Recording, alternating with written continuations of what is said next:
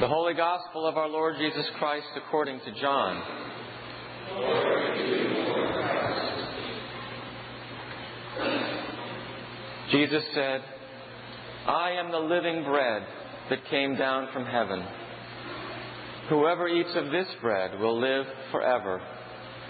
And the bread that I will give for the life of the world is my flesh. The Jewish authorities then disputed among themselves, saying, How can this man give us his flesh to eat?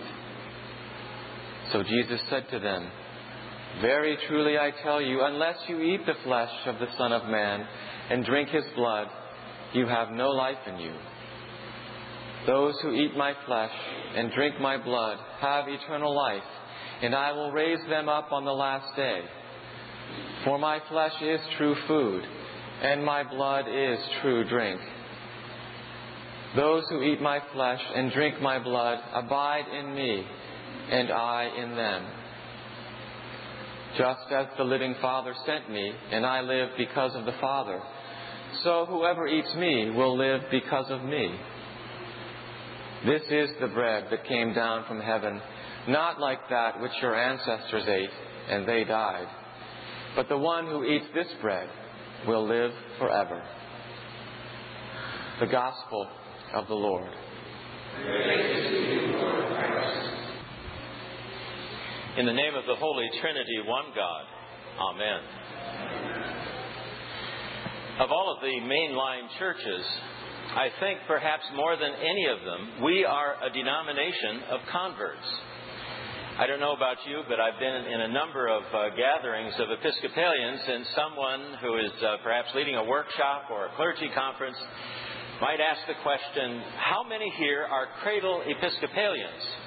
Now, I don't usually ask you to show hands, but I would this morning like to know how many here are cradle Episcopalians. You were born into the church, just to get a sense of that. Well, it's a pretty good number. I've found that in New England, the number of cradle Episcopalians is much higher than in other parts of the country. But generally speaking, our churches are made up of people who were not born into the church, but in fact chose the Episcopal Church.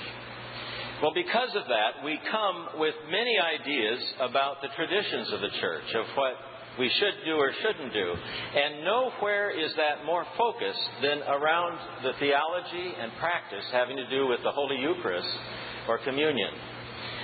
We come from traditions, some of us, that had communion very seldom. I came out of the Methodist tradition. For a period of time in our church, we only had communion 4 times a year. Others come from traditions where people are encouraged to go to Eucharist every day if possible. Some are taught that only if you have arranged ahead of time with the church are you to come forward for communion.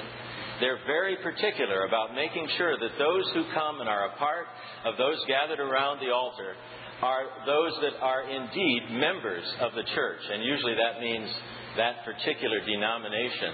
And even then, having to have some proof that they are true members of that denomination. For example, if you're a Lutheran who is not Missouri Synod, you can't go to a Missouri Synod Lutheran church and expect to receive communion without arranging ahead of time. So there are a wide variety of practices, and our ceremonies and liturgies that surround the Eucharist also differ greatly. And sometimes we see clergy at the altar in very elegant vestments, other times very plainly dressed, sometimes with chalices encrusted in jewels, other times with very simple little tiny cups that sometimes are passed down the aisle, and people take a piece of bread, perfectly squarely cut, as I recall it from my childhood, with grape juice and not wine. And who among us who have been in the church for a long time can forget those little wafers? Who knows what they were made of, but they always manage to stick to the roof of your mouth after you receive communion. We come from many different perspectives when it comes to understanding what happens in the celebration of the Eucharist and what it means to share communion together. As an aside, this is an opportunity I seldom have to say a couple of things about our celebration of the Eucharist in the Episcopal Church. I think it's important for you to know that when a priest stands at the altar, and is consecrating the elements. It is not the priest who consecrates. It is the gathered community sharing in that consecration prayer. The priest saying the prayer on behalf of the communion.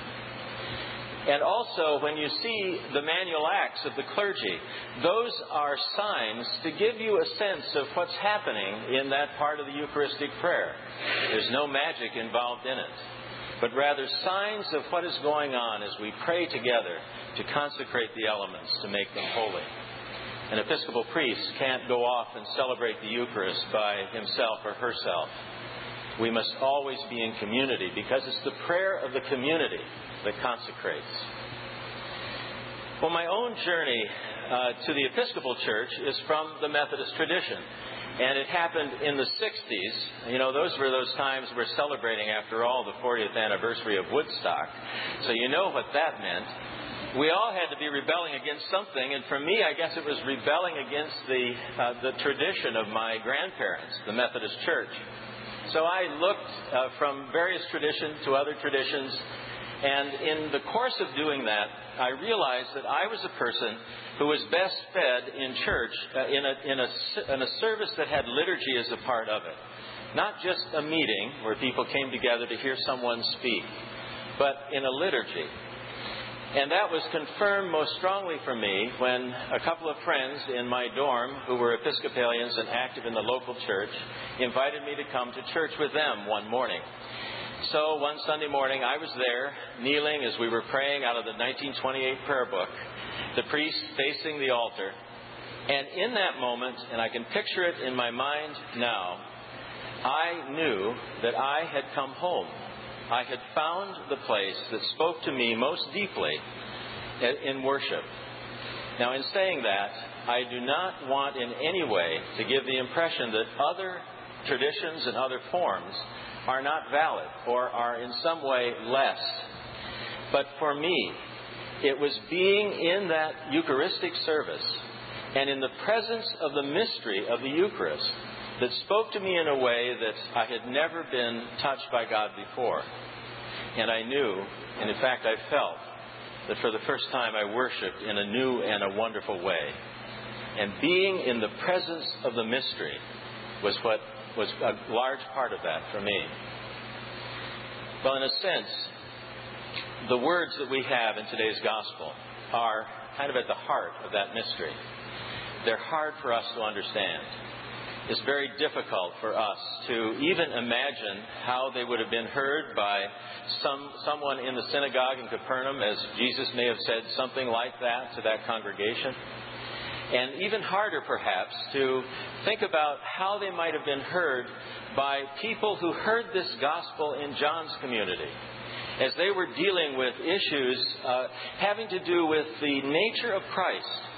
At the time of John's writing, there was a real question being raised about not the divinity of Jesus, but his humanity.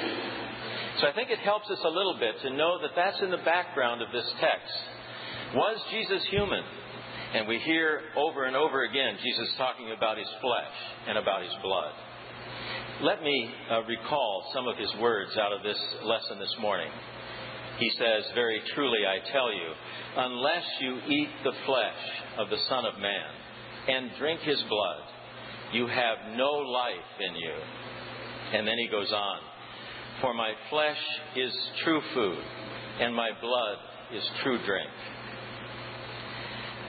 One of the things that we can get a hold of a bit about how this might have been heard in the first century is to understand that if we're uncomfortable with those words, and if we find them borderline grotesque, we can only imagine how it must have been heard in Capernaum as Jesus was saying them. Eating someone's flesh appears in Scripture only in the context of violence or of threat of violence.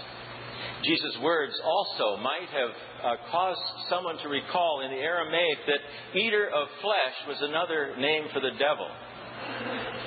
And as Nick so well said last week, the word for eating in this place is really not a very nice word. It's about gnawing or eating loudly.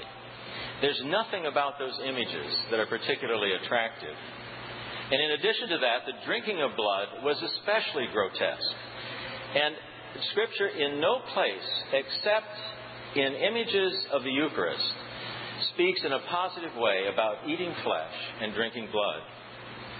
Now, is it any wonder that the first Christians were accused by many of being cannibals and of entering into human sacrifice? I would guess that the day that Jesus spoke those words in Capernaum, in that synagogue, there were many who were truly offended and probably very angry with him.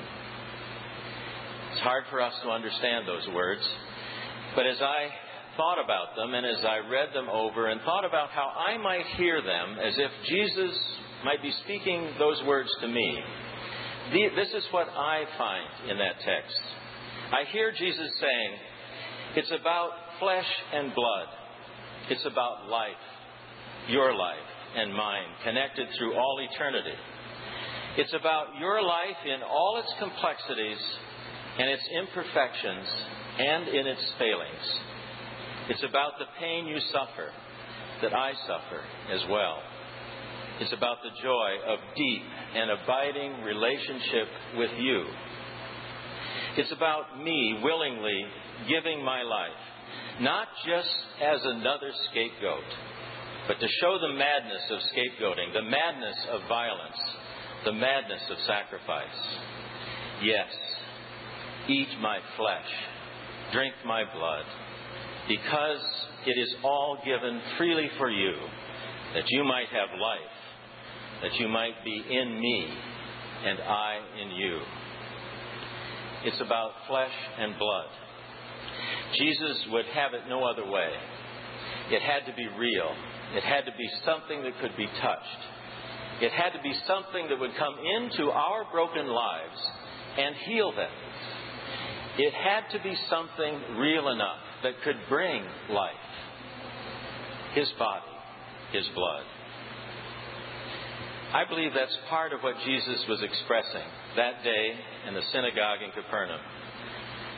That isn't just about God caring for us from a distance. It's about God caring for us in the most intimate way possible.